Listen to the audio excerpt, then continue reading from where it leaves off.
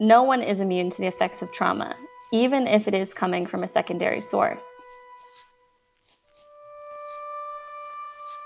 Welcome to another mini episode of the Safe and Reliable podcast. I'm your host, Salima Ismail. Today, I am joined by Samantha Herbert, an HRO expert, to discuss compassion fatigue, what some refer to as the cost of caring. Compassion fatigue is easy to manage, but only once it's identified. It's insidious because someone who suffers from compassion fatigue can have a hard time figuring out the source. Not too long ago, I worked with a chaplain who was feeling down, tired, and just not himself. He wasn't enjoying things like he normally does, and he couldn't figure out why. It was especially frustrating for him because he's a mental health provider, so he knew how to fix these feelings in others, but why couldn't he fix it in himself? So it turned out that because of his extremely empathetic nature, listening to others' trauma for extended periods of time started weighing down on him, and eventually he became numb. He would put himself in the patient's shoes so often and begin to take on their feelings. He didn't know that his empathy was causing him secondhand trauma, so he started neglecting his own self-care that would have helped him to stay mentally strong while he worked. Fortunately, the chaplain was relieved to realize what he was experiencing and sought counseling to help manage his compassion fatigue.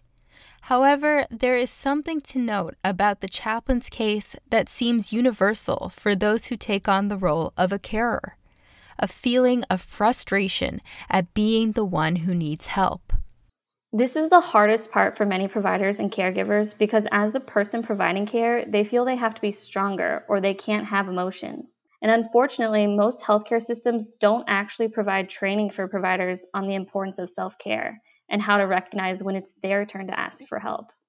Instead, providers have their identities so wrapped up in being the helper and the one with the solutions, they end up feeling inadequate and weak if they have to admit that they're not okay.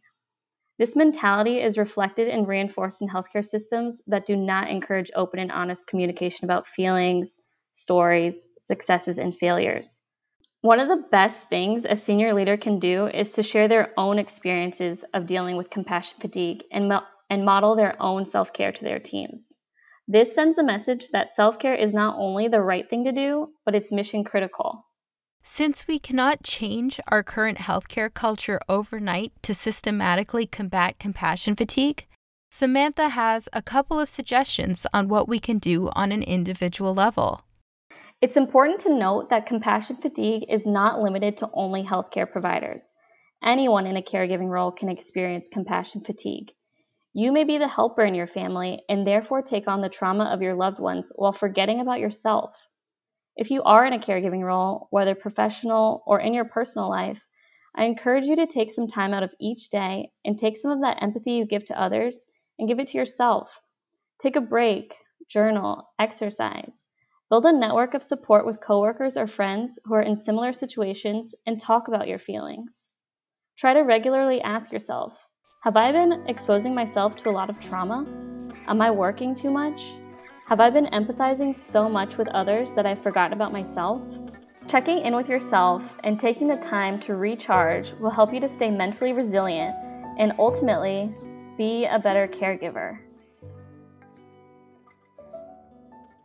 If you want to learn more about compassion fatigue or how you as a leader can help mitigate this in your own team, please email podcast@srh.care.